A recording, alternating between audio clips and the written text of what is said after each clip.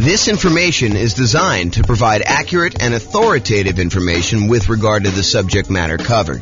It is offered with the understanding that the presenters are not engaged in rendering legal, accounting, or other professional services. If legal advice or other expert advice is required, the services of a competent professional should be sought. Welcome to the Salt Lake City Real Estate Investing and Real Estate Financial Planning Podcast. Learn all about investing in real estate in Salt Lake City, Utah, with a combination of real estate financial planning and modeling with numbers specific to Salt Lake City, plus syndicated, more generalized recordings of live and pre-recorded real estate investing classes, not all of them specific to Salt Lake City.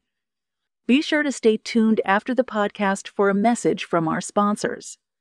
Well, good morning and welcome, everyone. I am James Orr. I'm going to be the one giving the presentation today. Oh, my goodness. Happy Thanksgiving in advance, everybody. Tomorrow's Thanksgiving for those that are not attending live and listen to the recording. Hope you guys are doing some fun stuff.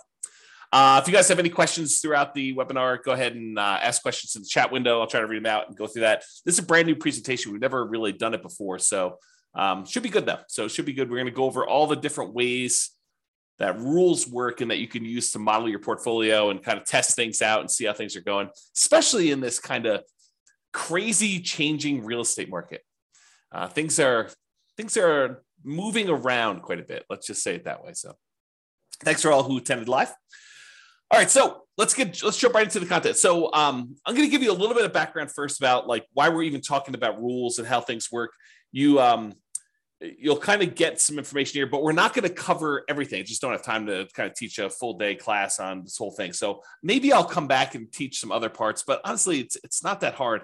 Rules are probably the most complicated part, and I probably need to do a deep dive into each one to show you like how some different options work. But today I'm going to show you how all the different ones work and then how you can go and apply them to your specific situation. So scenarios. A scenario is like a grouping mechanism for all the different specific parts of the plan. So first of all, you make a scenario. And then once you get all the stuff set up inside your scenario with all the different accounts and all the different properties and all the different rules, then you can make a copy of the entire scenario, change one or two things, and compare them to see how they perform against each other. For example, just a really basic example to give you an idea of like where we're headed with this. You might go create a scenario where you model out your entire investing strategy. You know, I own these particular properties right now. I've got this much money in all these different accounts, and I'm going to buy properties as I come up with down payments until I come up with 10 properties. And then you may say, okay, that's strategy number one, scenario number one. But I want to go ahead and add a variation on this, and I want to see what happens if I decide to pay off my properties faster. And so you might make a copy of that scenario and then add an additional rule to the second scenario that says pay off properties with extra cash flow. And then you can compare one where you have the basic model, your strategy that you're going to implement, and then the one where you pay off properties early. And you can see how much better or worse paying off properties early is for you in that specific situation, that specific strategy. So that's an example of where we're headed. So how you do this is you have a scenario, and then inside the scenario, you add all of your accounts. And accounts are nothing more than a place for you to store money. So you might want to have an account where you have all your stock market investments, or an account where you have all of your bonds, or an account where you have your retirement funds, an account where you have all your crypto, if you're still doing that stuff. All the different things that you have where you store money, and they have different rates of return and different characteristics. If you're like got pre-tax money versus post-tax money, you might want to separate those out. The trick is simplify down so that you only have the maximum number of accounts, the minimum number of accounts that you can before you have to do more. So as one example, if you normally in real life have a separate account for each property, for doing your modeling, you probably don't want to do that. And the reason why is then you got to manage getting money from one account to another account in order to be able to aggregate it to buy your next property. If you just say, look, this represents the sum of all of the property accounts that I have, then you could do it that way. So big picture, you've got the scenario. Now you've got all the different accounts that you've got set up for all the different things. In the beginning, as just like a tip, just make one account. If you've got more complicated things to model later, you can always go do that. But if you're just starting out, just do one account and kind of do it that way. And then accounts can also, as kind of like a more advanced side note, an account can also represent things like what a business is worth to you. If you think about it, an account really is just a place to store money. So if you say, this represents a business that I own, it's got about $1 million net worth, and you can go ahead and model the income from it somewhere else, you can sort of do it that way too. Okay, so scenarios, accounts, now you've got properties. So inside the scenario, you've got all the different accounts you have, which is all the different places to store money. And then you've got all your properties, all the single family homes, duplexes, triplexes, fourplexes, any commercial buildings, any apartments, any industrial buildings, basically any real property that has characteristics like appreciation rates and rents and taxes and insurance and all those other things. That is another thing. And we break down properties into two major groups. Any properties that you already own. So each one of those is an exact property that you own. And then we don't allow you to make copies. Well, I have to be careful of how I word this. You can make a copy of a already owned property as like a starting point to make another one, but you can't buy more than one of a property that you already own in the same scenario. So any already owned properties you have, just go ahead and add all those as already owned. And then we have this thing called dynamic properties. And really, they're just templates. They represent a property that you might buy more than one of over time. So you can go in there and say, look, I've got a typical 3-bedroom, 2-bath type property that I'm going to be buying more than one of. Right now, they're worth this amount of money. Right now, they collect this much in rent. Right now, their taxes are this and their insurance are this. And over time, the price is going to go up. And over time, the rents are going to go up. And over time, insurance and taxes are going to adjust on this thing. But I might buy one of them this year, one of them 2 years from now, one of them 4 years from now. And so we call those dynamic properties, or you might hear me refer to them as template properties, where you use rules, which we're going to get to in a second, in order to buy more than one of those. So, and any of the properties, whether they're already owned or dynamic, can be single family homes, duplexes, triplexes, fourplexes, apartments, commercials, industrial, any type of building that you have, any type of real property that you have that you want to do that. So again, big picture scenarios, inside scenarios as accounts and properties. And then what we're going to talk about mostly today is how do you manipulate an account or how do you manipulate a property? That's what you use rules for. So rules go ahead and they say, add money to an account, or increase the rent I'm getting on a property, or buy 3 of these properties, or buy a property every year, or start paying off properties with any extra cash I have in this account. Rules are things that manipulate accounts and properties in the scenario that you can do. So as we go through this, we're going to go through all the different rules types. And what you should be doing, in my opinion, is think about your specific situation and how you might apply these rules to you and the setup that you're going to do in the Real Estate Financial Planner software. And if you don't have an account, you can go ahead and make an account. They're free. Go to realestatefinancialplanner.com, go ahead and make a free account. And you could be playing around with this as you listen in the background, although might be better to pay attention, and then you can go back and play with it on your own. But do whatever you want to do. So realestatefinancialplanner.com, you can go and make your account. But I would suggest you think about your situation and why we might have a rule in the first place for doing this, because it might give you ideas on things you might be able to do or test in your scenario to see if, hey, maybe I should recast my mortgages, or maybe I should pay off my properties, or maybe I shouldn't take all my extra cash and pay off my properties over time. There may be a reason James made a specific rule that says, hey, only pay off properties if you have a lump sum and big enough to pay off the whole thing, which there is a reason for doing that, but I'll let you discover it on your own because you're going to go ahead and model this in your own stuff. So that's the thinking. So if you're going to go create a scenario, kind of a strategy that you're going to model for yourself, the order that you should do them in is you should make a scenario. And a scenario is this bucket that you're going to hold these accounts and properties and rules in. So you make the scenario first. There's a couple of questions about the assumptions for the scenario. But then the next thing you do is you go create all of your accounts and you make sure your accounts are attached to the scenario, because you can have 5 different scenarios and have certain accounts in certain scenarios and certain ones that do not get put in certain scenarios. So an account is like a module you can use to have in one or more different scenarios. Then once you're done making all your accounts, then I recommend you go make your properties, and your properties are going to reference, where do you want to use as the source for your down payments for your properties, which account, and which account do you want to deposit your rents and get your expenses out of from there. So really, in order to do it in order. You should make scenarios, then you should make your accounts, and then you should make your properties, because the properties are going to use the accounts and you're going to want to put those in the scenarios to do that. So it's helpful to do it in this order. Of course, you can add an account later. You can add a property later. It's not required, but it's helpful if you go ahead and do those in order. And then finally, once you're done making the accounts of the properties, you usually make the rules to manipulate what's happening with the accounts and what's happening with the properties. And this morning, we're going to be focused in on step number 4, rules. With that being said, so once you go in there and you make your scenario, at the bottom of the page on the scenario is the list of your different rules. And there's a big old button that says create new rule. If you click on the button, create new rule, you're going to be shown a page that looks like this monstrosity on the right, which is just a list of all the different rule types that there are. And don't stress, because that is what we're going to be covering today. I'm going to go over what all the different ones mean and how you might use them so that you're not confused when you go in there and you start playing around with different rules. Okay, let me make sure I check my notes. Yeah, so we're going to basically be focused on what the rule does and when you might want to use it. That's what my goal is today, is to kind of talk about what each rule does and when you might want to use it. I'm not going to go into because it would be overwhelming for you. If I went through and I walked you through each of the options for the different rules and how to set it up, not going to do that. Today is going to be, hey, look, here are all the different rules and a whole bunch of different ideas for how you might want to model your own real estate investing strategy, what you should be doing, and to see how it all works out. So when you might want to use it is kind of what we're covering there. Okay. So with that being said, if you notice on this right-hand side, for those that can see the image, if you're listening to the audio, don't stress. I'm going to go over it in detail. But on the right-hand side, there's different groups. There's a group for buying properties, for selling properties, for impacting mortgages, for adjusting scenarios, accounts, and properties, and for other rules.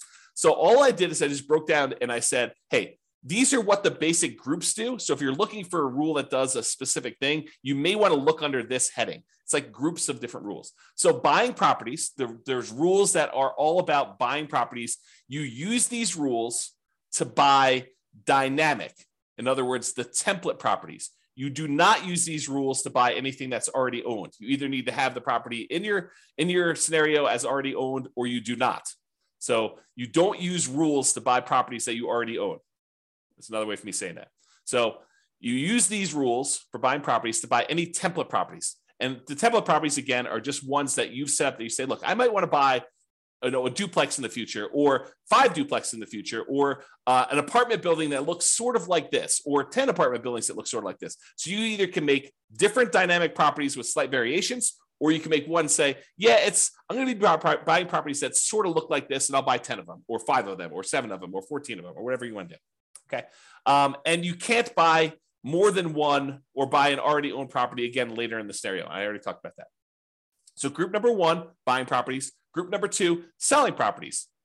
And we could sell properties in a variety of ways, but these are all the different rules about selling properties. You can sell already owned properties. You can sell template properties. And so these are different rules for saying, look, buy a property, own it for 2 years, then sell it. Buy a property when the return on equity drops below a certain ratio, then sell that, and then use the proceeds using a different rule to buy more of them. So you could do stuff like that. So we're going to have a whole set of rules about selling properties. We have a whole set of rules that impact mortgages, like pay off mortgages with extra cash flow, or pay off mortgages when I have a big lump sum, or pay off mortgages if after doing the calculation, I could then achieve financial independence if I paid off these mortgages, or recast a mortgage. And recasting a mortgage, for those that don't know, is, let's say you have $10,000 that you got a bonus from work or whatever it is, $10,000. If you go down to the bank, let's do this first. If you send in the $10,000 to your mortgage company and you pay down your mortgage by $10,000, your monthly payment does not change. The amount of time you have left on your mortgage comes in. So if you had 20 years left on your mortgage and you paid $10,000, now your mortgage might come in by, you have to do the math because it changes over time, but it might come in by 2 years. Okay. So you have 2 years, you'll pay off your mortgage 2 years faster if you just make the regular payments from then on, if you just sent the $10,000 in. Or with some mortgage companies, you could take that $10,000, you could go into the bank or call them up on the phone and say, look, I would like to recast my mortgage. And they say, okay, if you send us the $10,000, we will go ahead and restructure your mortgage so that it still pays off in the same amount of time, but your monthly payment goes down by, let's call it $100 a month. They do a calculation to figure out what the new math would be so that it pays off still in that same amount of time. And now you can reduce the amount of your monthly payment, improve your cash flow, as an example, by recasting your mortgage. And they may charge you a fee to do that, by the way. They may say, hey, it's $500 to do it, but we'll recast your mortgage. So you pay the $10,000 or you pay $9,500 and they take the $500 out for recasting your mortgage, and they do that. So that's what recasting mortgage is, and there's a rule to do it, which we'll talk about. Or you might have a rule to refinance a property. So we'll talk about that too. Then we have another set of rules for adjusting scenarios or accounts or properties. Let's say, and I'll get into the details, so I'm going to go over all the different rules. But let's say, as an example, you say, hey, at some point in 5 years from now, on whatever that date is, what is today? On Thanksgiving of 2027, I am going to hire a property manager, and then I'm going to have my property management fee go from 0% to 10% in all my properties. Well, you can use a rule that starts 5 years in the future that's go ahead and sets the property management and all your properties to be 10%. That's what you can do by adjusting different values on all these different things. That's just one example. And then I have kind of like a catch-all miscellaneous bucket, doing other things like moving money between your accounts, creating income from a job, rebalancing a set of accounts, like you want to do 50% stocks and 25% bonds and 25% cash. We have a rule that will automatically rebalance your account balances by moving money between the two. Or what does that might do, like simulate market corrections. Like, what happens if property values are not always going up by 2, 3, 4, 5, 6, 7%? What if we see a period of time where property values decline? And maybe that doesn't happen this year. Maybe it happens next year for 2 years. And maybe it happens 10 years in the future for 5 years. So we could use rules to kind of do things like that for market corrections. Or maybe you want to say, I don't know when this market correction is going to happen, so let's have it be random. And I don't know how big it's going to be. It could be 2% down. It could be 15% down. It could be 50% down. We don't know. And so you can go ahead and set these rules up and say it's going to happen at some random point in the future. And you could set the frequency and all sorts of stuff. And we don't know how big it's going to be. Maybe it's going to be, somewhere between 0 and 20 or 0 and 50, whatever you want to set up for your kind of rules to model all that stuff. And then you can see how your particular portfolio, the strategy that you're planning on doing, is impacted by all of these changes.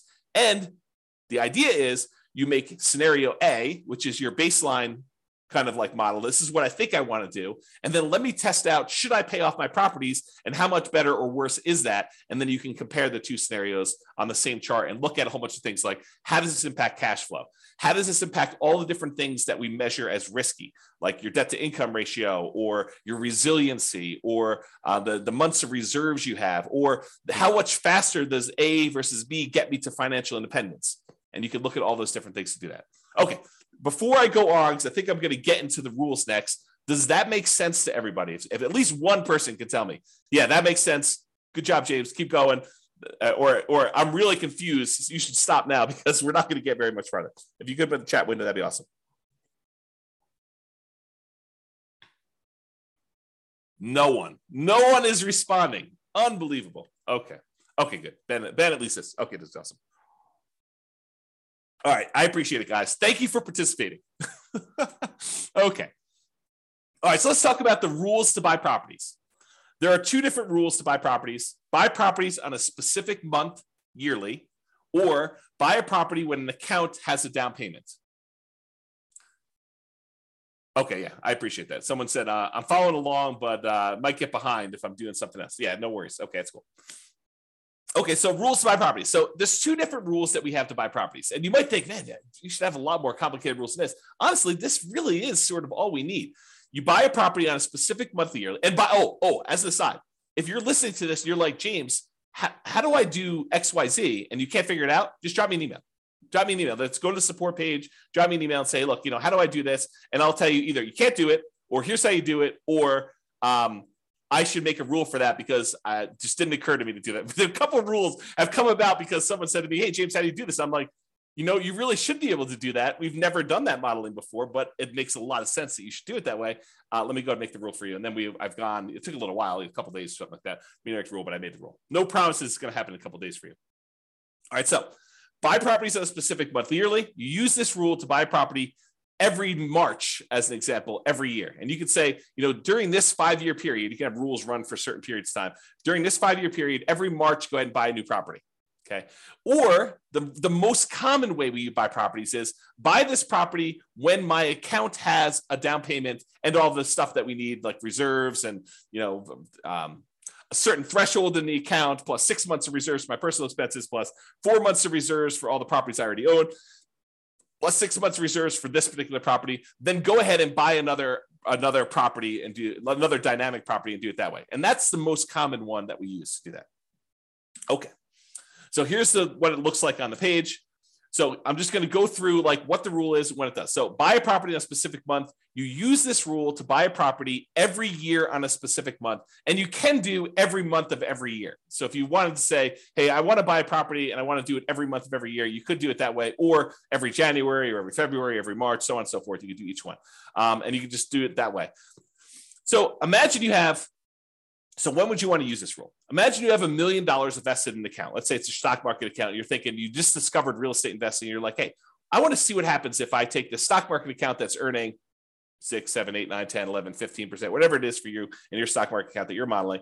And you want to take that money and every year you want to buy a new rental property with that just to see how this goes. So you could use this rule to do that, to slowly drip out a down payment worth of investment into real estate over time doing this. And if you say to yourself, hey, look, I really want to buy one every 6 months, you could say, okay, buy one every March with this rule. And then you could say, set up a second rule that says buy one every September. And now you have 2 rules doing one a year in order to get that kind of 2 a year. Okay. So that's how you do it.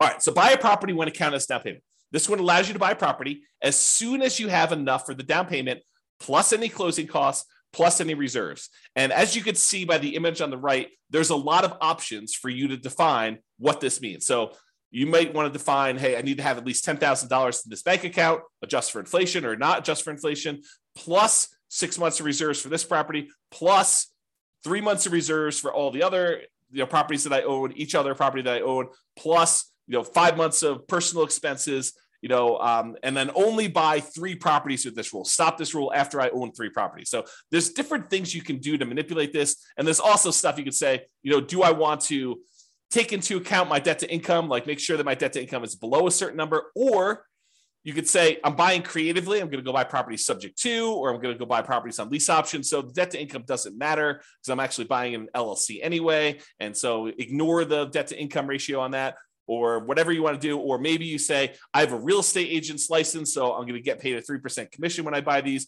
or go ahead and take a 3% discount. And so you could do all these different variations on this stuff with this rule. Or maybe you say, look, I want to buy properties, but if I can do cash out refinances on the other properties I own, if they're below 75% debt to income, or 75% loan to value, then I can go ahead and say, do cash out refinances to do it. So it's very flexible in all the different ways you can use it, but realize that's what you do. So when might you want to use this?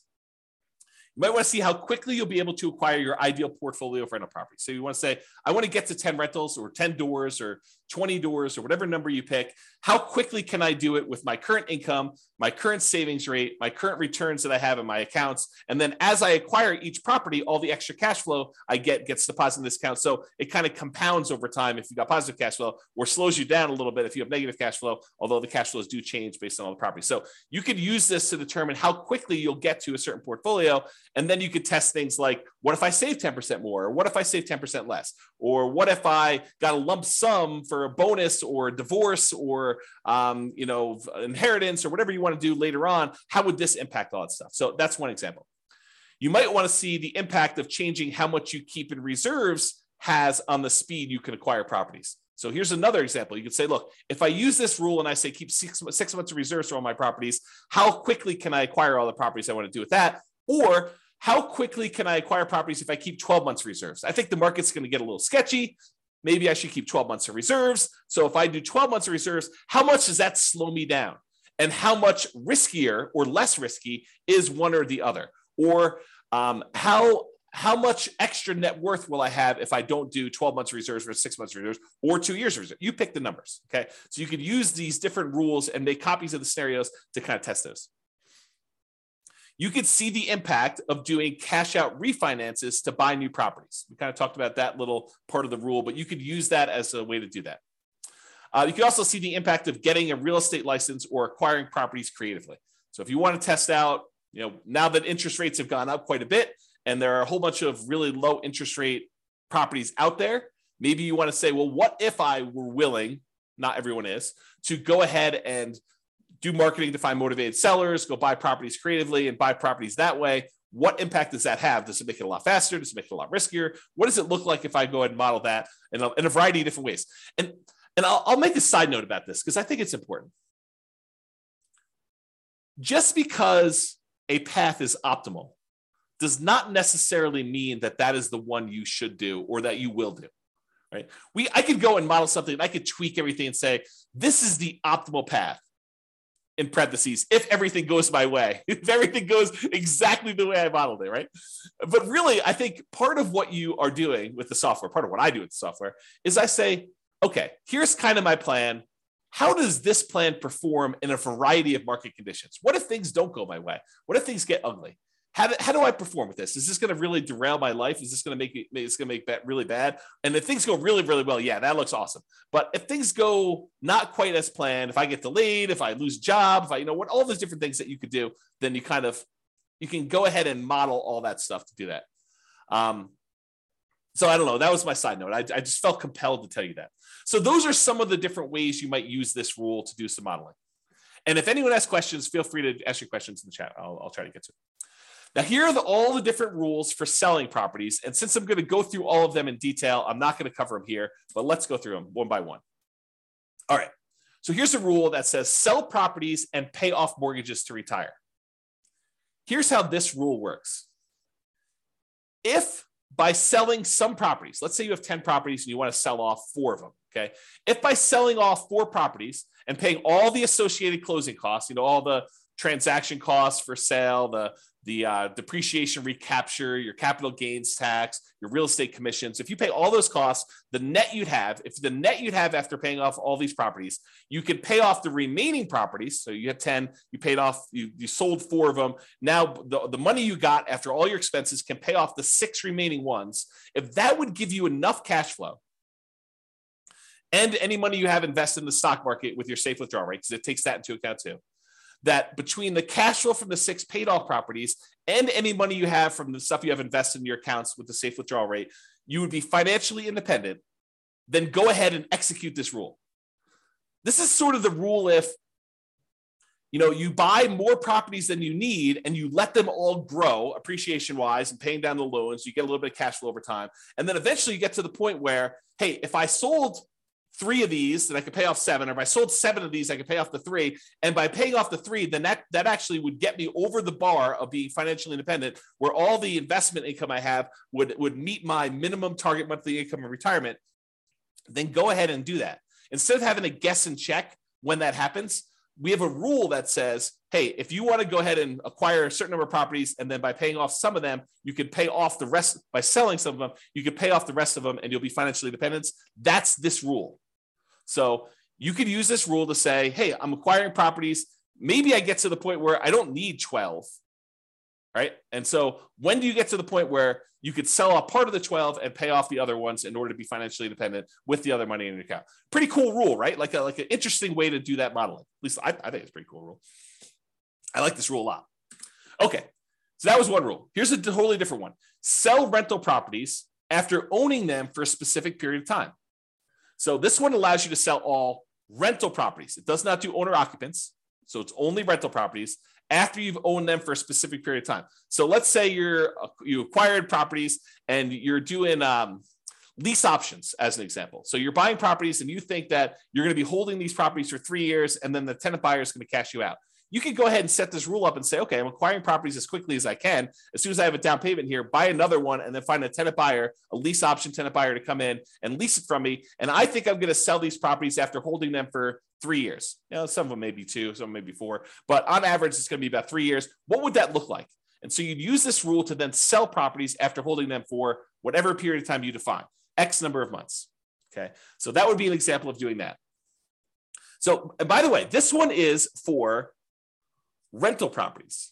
It's not for owner occupant properties. So if you're thinking to yourself, hey, look, I might want to use this rule to live in a property for 2 years to get the tax advantages of like 2 out of the last 5 year tax advantages where you don't have to pay capital gains up to certain limitations on that. This is not that rule. but I might have another rule coming for you if you're looking to do that strategy. That's where we're headed. Oh, wait, what's this? Sell owner-occupant properties after owning them for a specific period of time. Well, maybe this is that rule that I was just talking about. This allows you to sell an owner-occupant property, a property that you're living in, after owning them for a specific period of time. So you could say, hey, I'm going to do this model where I'm buying properties at a discount, but I'm moving into them. I'm going to live there for at least 2 years. Why 2 years? Because there are some tax advantages for you living in an owner-occupant property for 2 out of the last 5 years.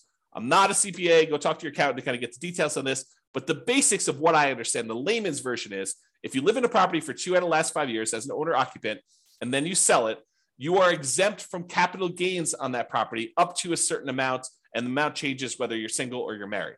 Okay, so this could be a way for you to do that. And when you sell the properties, we have this little section down here that says, how much do you want in closing costs when you sell? How much do you want to pay in real estate commissions? Because you can put in what your assumptions are about those. And then what is your depreciation recapture tax? Well, if you're living in the property, that's going to be zero on most of those. And then what's your capital gains tax rate? Well, if you're doing this as an owner occupant, you're living there for 2 out of the last 5 years, your capital gains tax rate might be zero here. There you go. All right, Austin says, what's your take on mini syndications on single family homes? Austin, that is not on topic for this particular presentation. This presentation is on rules. So we'll be covering that. Splitting profits with investor or funds deal. So I'm not going to cover that today. Maybe we'll do a class on that in the future. I'll kind of keep that in mind, but not today. Sorry, got too much other stuff to cover. Okay, so that's when you might want to use sell owner-occupant properties after owning them for a specific period of time. Here's the next one. Sell rental properties after renting them for a specific period of time.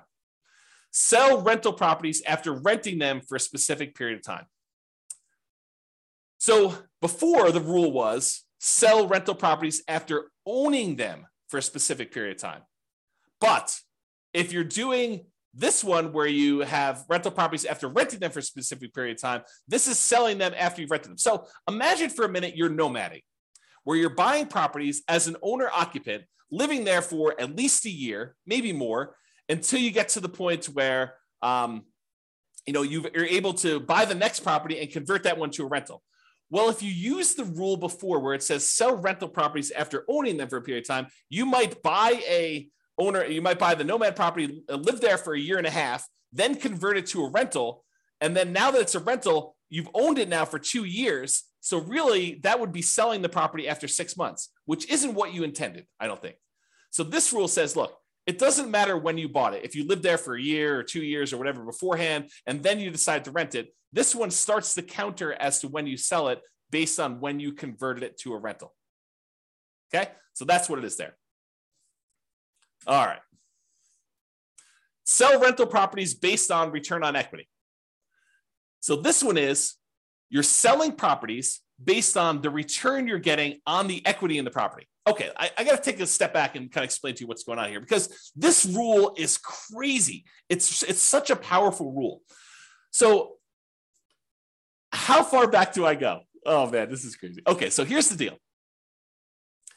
You own a property, and let's say you have financing on it, and you put down 20%, and the property value went up, 5% in the first year.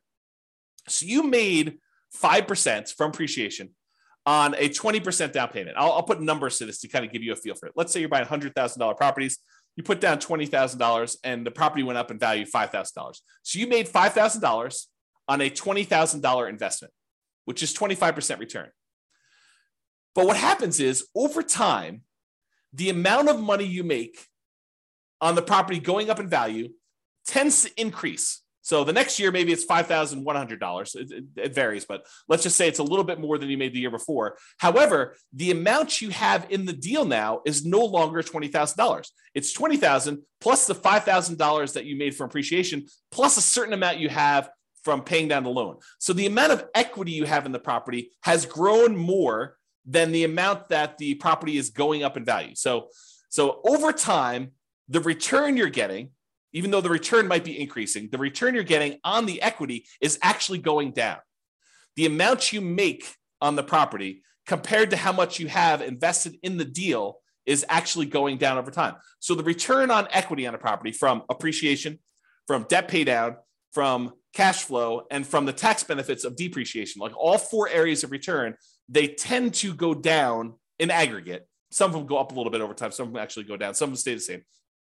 But in aggregate, the overall return, the combination of all four of them, tends to go down over time. So that the longer you own a property, the lower your overall return on equity is. So when you buy a property and you're highly leveraged up front, that's the best part of your return typically. That's the part where you're making the most money compared to how much you have invested in the deal. But as the amount you have invested in the deal increases because your equity is growing, you're paying down the loan, the property's going up in value, the equity is expanding, and the amount you're making might be going up, but not quite as fast as the equity is increasing. So that over time, your equity drops down. So you might say to me, look, James, as I own these properties, my return on equity is dropping and dropping and dropping. What if I said, look, once it gets below a certain threshold, I want to sell that property and I want to re-leverage back up. I want to go ahead and sell it, and then I'll go buy two more or one more and wait until I have enough to buy the next one.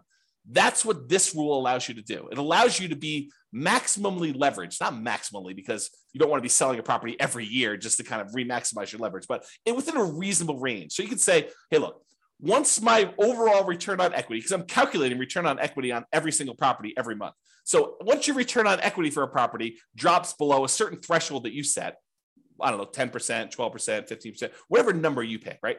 But once your return on equity drops below a certain threshold, then go ahead and sell that property, dump all the cash into a specific account, and then you can have a separate rule which buys properties whenever that account has down payments. So what will happen is you have these properties and they're growing and growing and growing. Once the return on equity drops below a certain threshold, it sells that property. Then you have another rule that takes any time. You have money in this account for enough for down payments and closing costs and reserves. Then I go ahead and I buy another property and I replace that one. Or maybe it's two properties because you have enough there to do it. So that's the way you use these rules in order to maximize your return on equity in a particular scenario. Does that make sense?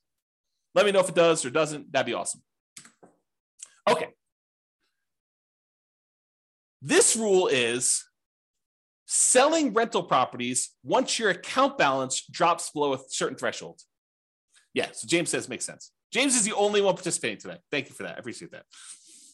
Okay, so imagine this. Imagine you've got a portfolio of properties and you're trying to make sure that you have enough money to kind of support yourself, and you stop working before the cash flow on the properties will generate enough money for you to live on. So you're kind of operating at a deficit.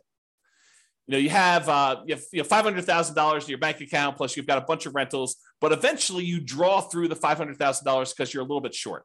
So you could set a rule that says this: once my $500,000 drops to the point where I only have 10,000 or 50,000 or 100,000, whatever your comfort level is, once I get to the point where my account balance drops to $50,000, as an example, then go ahead and sell one rental property to boost that account balance back up. And then I'll keep draining on that account until I get to the point where it drops down again, and then sell another property if you want to. You can kind of use that to do that.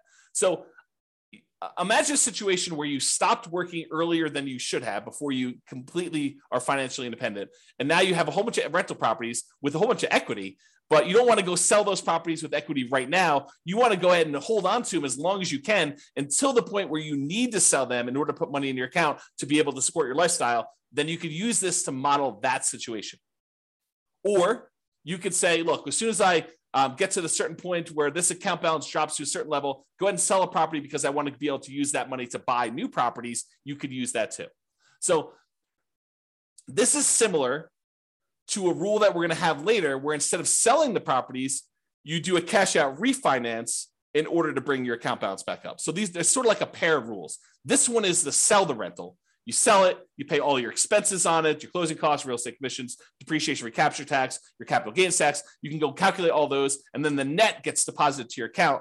Or, which we'll get to here in a second, there's a similar rule that says, once my account balance drops below whatever threshold you set, then go ahead and do a cash out refinance to get to those. I did a whole class where we really use these rules a lot. I compared a person who lived in a really high cash flow market to a person who lived in a really high appreciation market. And I showed that while it's a lot easier to get to the place you want to be when you're in a really high cash flow market, you can get there in these really high appreciation markets with a combination of selling properties or doing cash out refinances. But there's some complications with the cash out refinance, which I talk about that in that 2-hour class. But I think the name of that class was cash flow versus appreciation. I think that's what the name of the class was. And I set it up as two different people competing, and go watch that if you haven't seen it before. It's pretty good if you're interested in this particular modeling. Okay. All right. Next rule: sell properties, but only if by doing so, the money that I get from all the properties will allow me to retire based on a safe withdrawal rate. So I mentioned safe withdrawal rate earlier. I'm going to take a moment to kind of make sure everyone understands what I'm talking about. So there's this study, it's called the Trinity study. And what it basically did is it went back through historical stock market rates of return. And it said, if you only take out 4% of your of the amount of assets you have invested in stocks and bonds, then the likelihood of you running out of money in a 30-year retirement period was really, really low. That's the basics of the study. And so what they called that 4% was a safe withdrawal rate. And I'm using safe in quotes because there's been some arguments that it's really not so safe. There's been arguments by the guy who came up with it that it could be a lot higher than 4%.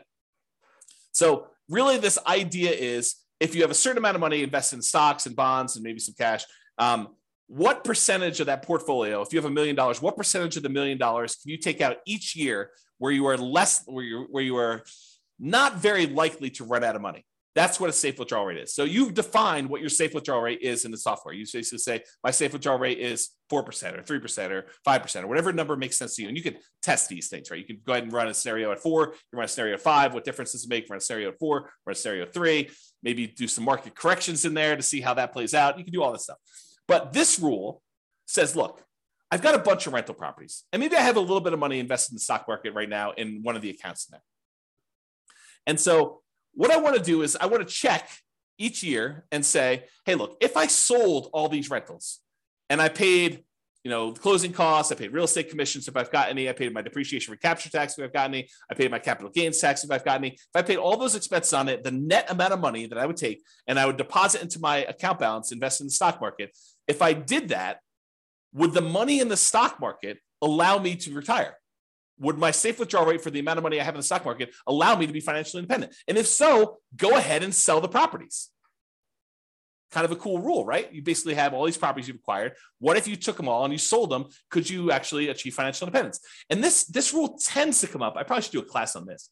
This rule tends to come up when you're in a market where the cash flow you're getting, the cash on cash return you're getting, or it's actually the cash on cash return on equity you're getting, is less than your safe withdrawal rate, right? Because in that way, the money you're getting, the cash flow you're getting on the property you have is actually lower than your safe withdrawal rate. You'd be better taking that money and investing in the stock market according to this rule. I mean, who knows what will happen in real life, but at least in the mathematics of it, that it'd be better for you to actually be invested in the stock market than in rental properties, which can happen depending on your market and your situation and what you've got set up there. Okay. So that's that rule. Kind of a cool one. All right. What about properties that you already own? And you said, look, I planned on selling this property next Christmas anyway. I lived in it for 2 years and now we're going to sell it so I can get a partial exemption on the capital gains. The period of time that I lived in it, I can get an exemption on that capital gains because I had the 2 out of the last 5 years. And a lot of people think that if they lived in it for 2 out of the last 5 years, they get a full exemption on it. But you may want to talk to your accountant before you put that on your tax return, because I'm pretty sure that it's not what you think it is, if that's what you thought it was. So anyway, you lived there for 2 years. You're going to sell it before the 5-year point. You're like, oh, this is great. I'm going to go ahead and do that. You can go ahead and set a rule up to say, sell this particular property that I already owned on this date in the scenario. Really simple rule for doing that. All right. Those are all the different rules on selling properties. Some pretty cool ones. Some kind of like really straight down the middle, generic sort of things, right? Now, let's talk about rules that impact mortgages. We'll go through all these one by one. Just knock the headphones off my head accidentally. All right, so pay down loans with cash flow. So maybe your strategy is,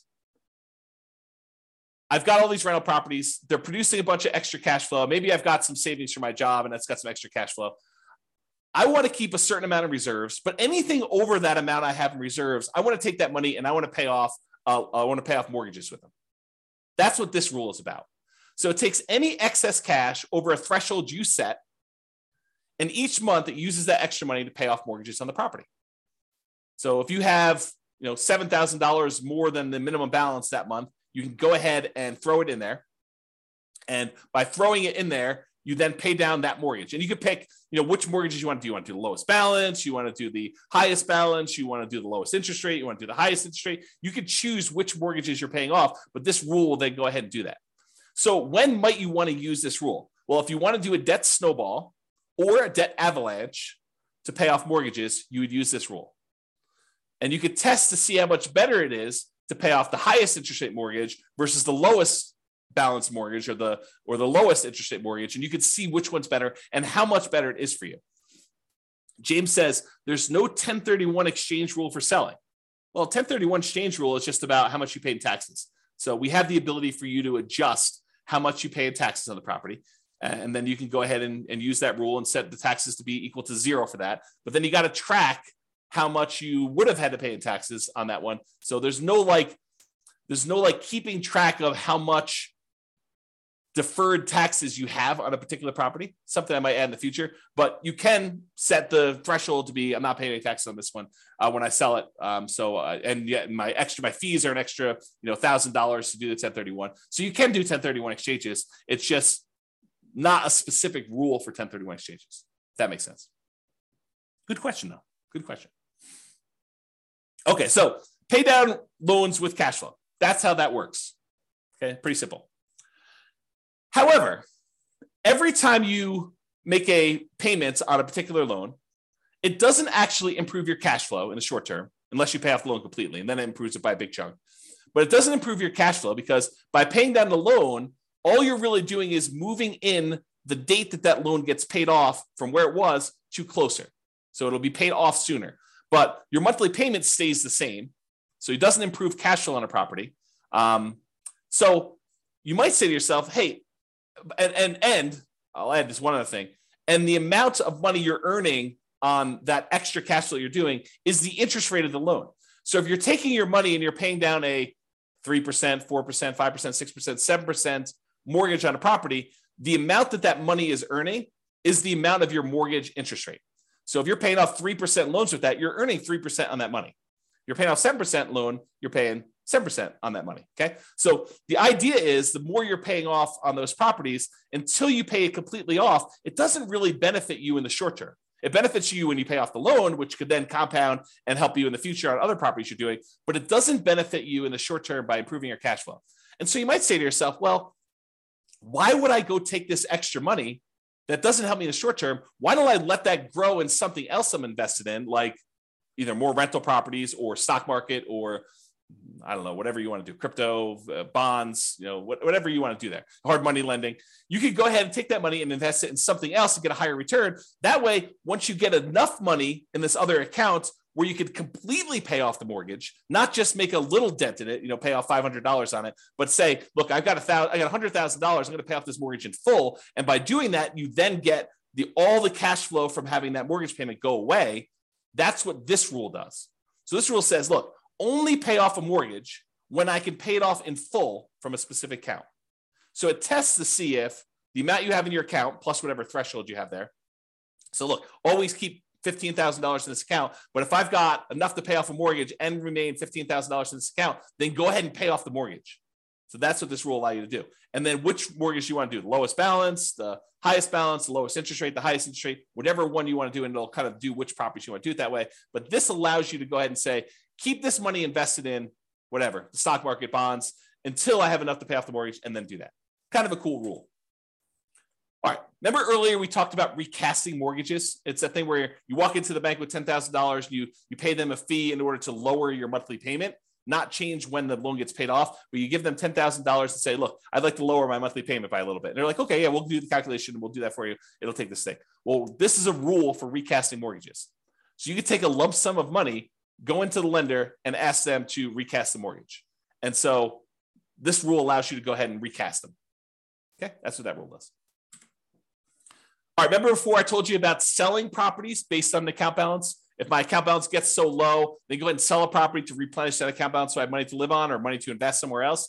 This is the kind of sister rule for that, cash out refi based on account balance. So when your account balance gets to a certain point where it's really, really low, then go ahead and do a cash out refinance on a property, pull all that money out, deposit it into the account, and you'll be able to then have all the money in that particular account to use to do whatever you want with. Okay. So I think I have here, when would you want to use it? If you're modeling a situation where you're stopped working before your cash flow is enough to support your lifestyle, you might need to cash out refi properties from time to time to provide living expenses to kind of make up for that difference.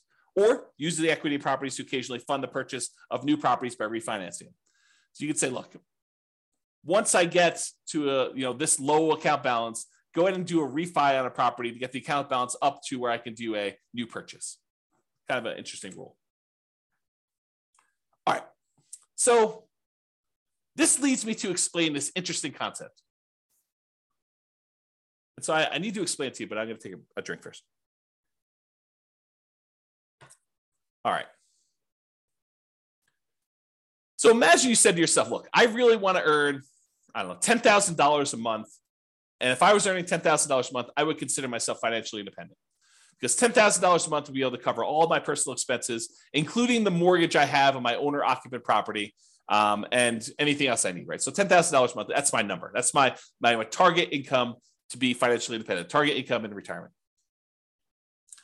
But what if you didn't have a mortgage on your owner-occupant property? Would you need that $10,000 anymore? And you say to yourself, no, I wouldn't. So I can either have $10,000 if I have a mortgage on my owner-occupant property, or I only need $8,000 if I don't have a mortgage on my personal property anymore.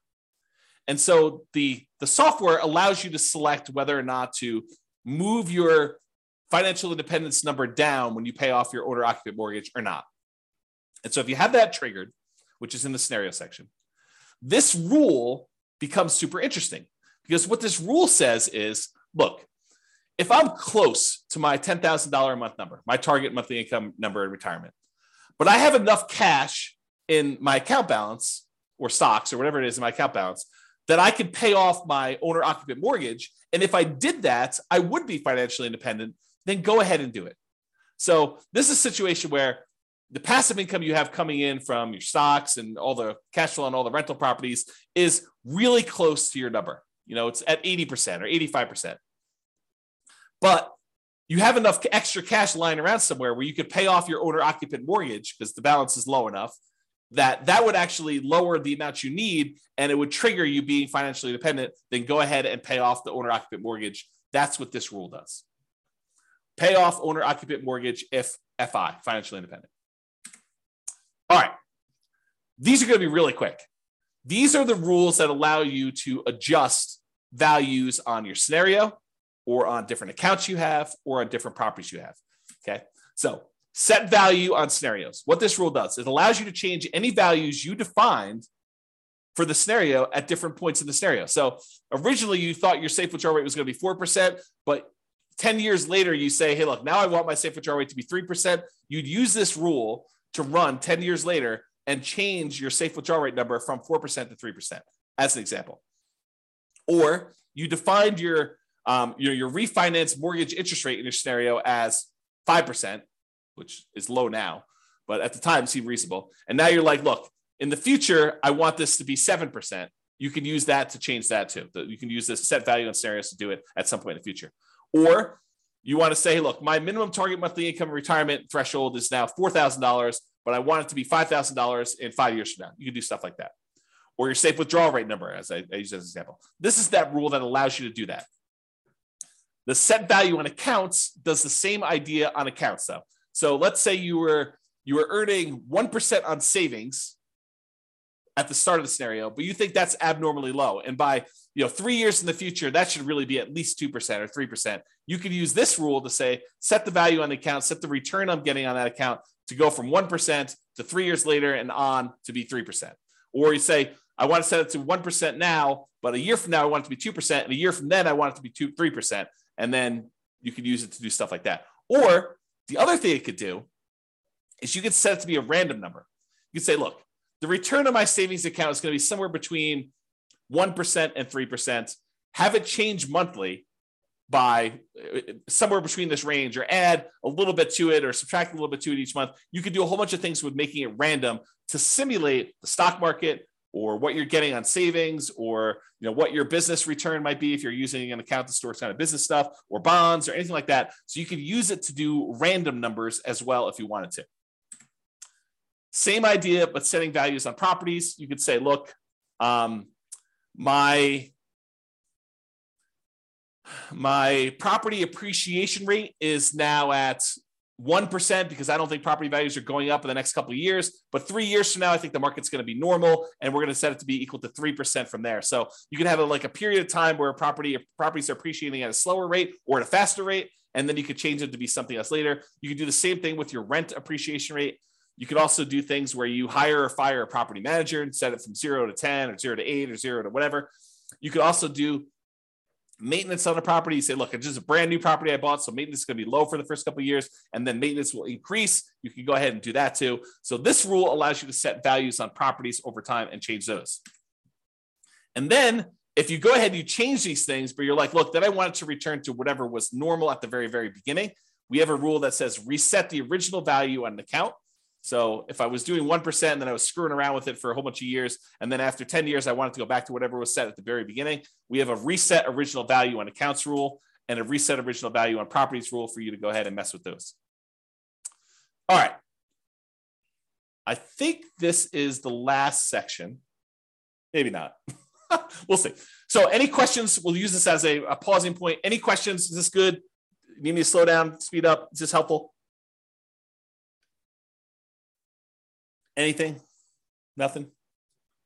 So good so far. Okay, awesome. Again, James is the only one participating. I appreciate that, James. Everyone else is sort of just, I don't know, voyeurism or whatever they call it when you kind of like just watch things. Okay, cool. All right. So here are a whole bunch of rules that do other things. So add to or subtract from the account balance.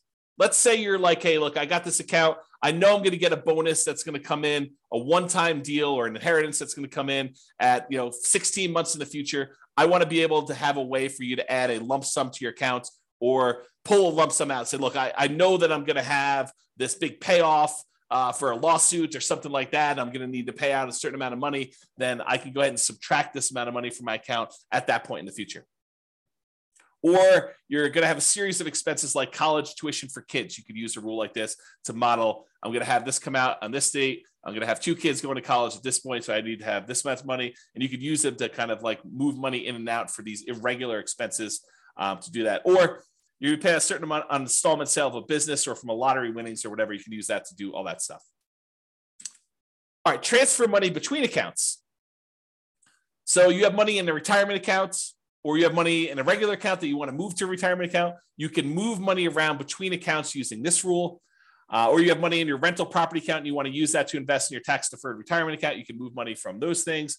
Or you want to pull money out of one account when a certain account drops below a certain threshold. So you say to yourself, look, I have this reserves savings account that I'm never going to use unless my account drops really low in this other account. So go ahead and move them when something happens to do that. So you can set up those rules to do those things. All right, here's that market correction rule I was telling you about. So this allows you to model what could happen if your market corrects. If your account balance or your properties all are affected by these things, you could do that. So this allows you to change the amount that is in accounts that you select. So it doesn't have to be all of them. Like a savings account may not be affected, but a stock market account might be affected by a market correction. And which properties you want to have impacted by this thing, and then by how much. And you can have some of these be random. So you can have how frequently it happens be random, or you could have the amount that it declines be random. And if you need to do one random and one static, you can have 2 of these rules running and only impacting one or different things to do that. So that's all about different market corrections. And if you're really trying to see how resilient your portfolio is to different market corrections, this is what you want to be playing with. You want to be able to see, okay, I'm going to do this strategy. And the strategy sounds awesome, right? I'm going to be buying properties and maximizing my loan to value and minimizing the amount of money I have in a deal and keeping really, really low reserves to kind of make it go really, really well. Well, let's see how that performs with market corrections. Or I'm going to buy properties free and clear, not going to have any mortgages on them at all. It's going to be slow and steady wins the race. And let's see how that is impacted by market corrections. And then you can compare those 2 strategies. And you can see, oh, this one gets me there faster, but it fails sometimes. I run out of money. I have to file bankruptcy or, foreclosure. So, that sort of thing can happen if I, have market corrections. But this one, tends not to happen as much, or tends not to happen at all. And so you could say, maybe I don't do that one strategy, or maybe I kind of hold it back a little bit and see how it goes. But it's up to you. It's really your strategy, and you're testing it, and you're seeing how it performs. Okay. All right, here's the one you're probably going to use in almost every scenario that you set up: your paycheck and your personal expenses. And a lot of times we'll set up a separate rule for each person's paycheck, like one spouse and the other spouse, and then a shared personal expense one that you're going to do. And we usually set them up as 3 rules. You could do them all as one if you really wanted to, but I tend to separate them out just to make it a little easier. So what this rule does, allows you to model receiving a paycheck or other regular income. It doesn't have to be a paycheck, but it could be, I'm getting regular payments of a certain amount. If you're doing, you don't need to do this for rental properties, because the rental property stuff does its own thing. And any personal living expenses. So you might want to use this to model each one of your paychecks, and then which ones of those go away when you're financially independent, you stop working. You could set this rule up that says, hey, look, I get this paycheck, it's this amount, but as soon as I am financially independent, stop giving me this paycheck. And it'll automatically turn it off for you so that you no longer get it, okay? And then you could use it later if you wanted to model Social Security if you don't want it to count towards your income to qualify for being financially independent. So we have another rule specifically for Social Security, which does count towards your financial independence number. But if you're like, look, I don't believe Social Security is going to be there, it's nice if it is. Let's go ahead and model that Social Security, but don't count it toward my financial independence number at all. You'd probably want to use that sort of like a fake paycheck from Social Security. Okay. So you could use that to model that too. And so to do Social Security, you just have this rule start at whatever date you'd qualify for Social Security and have it run through the end of the scenario doing that. Okay. Passive income. This is the one where you could do Social Security with, but it does other things as well. So passive income models things like Social Security, pensions from jobs, and annuities. So if you went and you bought an annuity and you're getting whatever it is, $2,000 a month from the annuity that you purchased, you could use that to model this. And you could go ahead and it's very similar to your paycheck one, except this does count in your calculation for being financially independent or not. Okay, so you model Social Security and pensions and annuity income from that. Lumpy income. Let's say you're like Ben and you flip properties, and you want to have lumpy income come in from every time you flip property. Maybe you flip a property every 6 months, or every 3 months, or every 4 months, or every month, or whatever it is that you do. So you could use this to be what I call lumpy income, irregular income that comes in kind of big chunks. So if you have a fix and flip business, or you get irregular bonuses from your job, or you want to simplify modeling lease options where you don't want to put the properties in there and hold them and stuff, you say, look, I'm doing this lease option business. Every 3 years or so, I get $30,000 or $50,000 or whatever your number is. Then I want to model it like that. You could use the lumpy income rule to model things like that. So you could say, I get $50,000 every time I do a flip, or $20,000 every time I do a flip, or depending on your market and your profit margins and stuff like that. But you could use it to do stuff like irregular income, to say every X number of months, I get this lump sum of money coming in. Rebalance your portfolio. So this one allows you to say, okay, I've got 3 accounts. I've got an account for stocks. I've got an account for bonds. I've got an account for cash. And every year I want to move money around such that I always have whatever, 50% in stocks, 30% in bonds, and 20% in cash. Use this rule that every January or March or May or whatever you want to set it up as, you go ahead and readjust your rules, your accounts to be this percentage, this percentage, this percentage, and you move the money from one account to another to be able to rebalance your portfolio to keep them where they need to be. If you have a retirement account that has required minimum distributions, you'll want to use this rule to do the required minimum distributions. So basically it does a calculation for you to tell you what percentage of the account you need to take out that year, and then when you want to take it out. You pick a month, and then every year it does the calculation based on your life expectancy and your tax rate. Your life expectancy, and then you could put a tax rate as to how much you get taxed coming out, so you could do required minimum distributions with that as well. And that, my friends, is the end. I only went 3 minutes over, but I hope that was helpful. I hope that really gave you a good idea of all the different things you could do and all the different ways to model your situation with the rules that we have in the Real Estate Financial Planner software. Yeah, Richard says, thanks, James. A lot of info here. Exactly. I try to give you guys good info. I really do. I try to give you good stuff. So, any final questions from all of the really quiet people on things? It's almost as if Thanksgiving's tomorrow. Almost. Yeah, Ben says, awesome. I hadn't looked into the rules before. Very powerful. Yes, thank you. It is very powerful. I agree. So you guys are very welcome. Any final questions before I let you all go? Get ready to celebrate and enjoy Thanksgiving with your families. Nothing? Oh, so what is this? What is this? You're very welcome. Very welcome. Is it a deal? A deal. Thank you very much. A deal. A deal. That's a great name to be like in a real estate investing kind of person. There you go. Thanks for doing these classes. You miss the ones in person. This is great. You are very, very welcome. James says, no questions, good material. What is the software you're using? It's the Real Estate Financial Planner software, realestatefinancialplanner.com. It is the software I wrote to be able to do this modeling. So it's not like off-the-shelf software. I programmed it for you. I did it as my service to you. So there you go. It's available on the website, realestatefinancialplanner.com. Go create a free account and you can do all this modeling.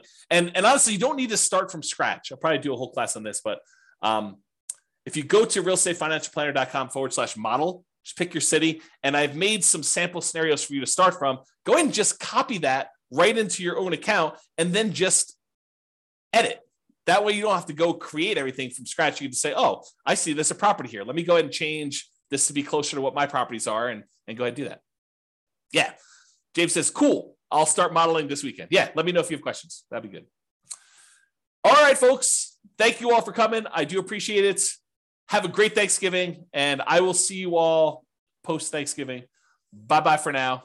Thank you all. With home prices up, mortgage interest rates up, and rents up, but not quite enough to counteract the higher prices and interest rates. Cash flow on rental properties in Salt Lake City is harder than ever. Book a call with the Real Estate Financial Planner to apply our proprietary 88 strategies to improve cash flow on your rentals.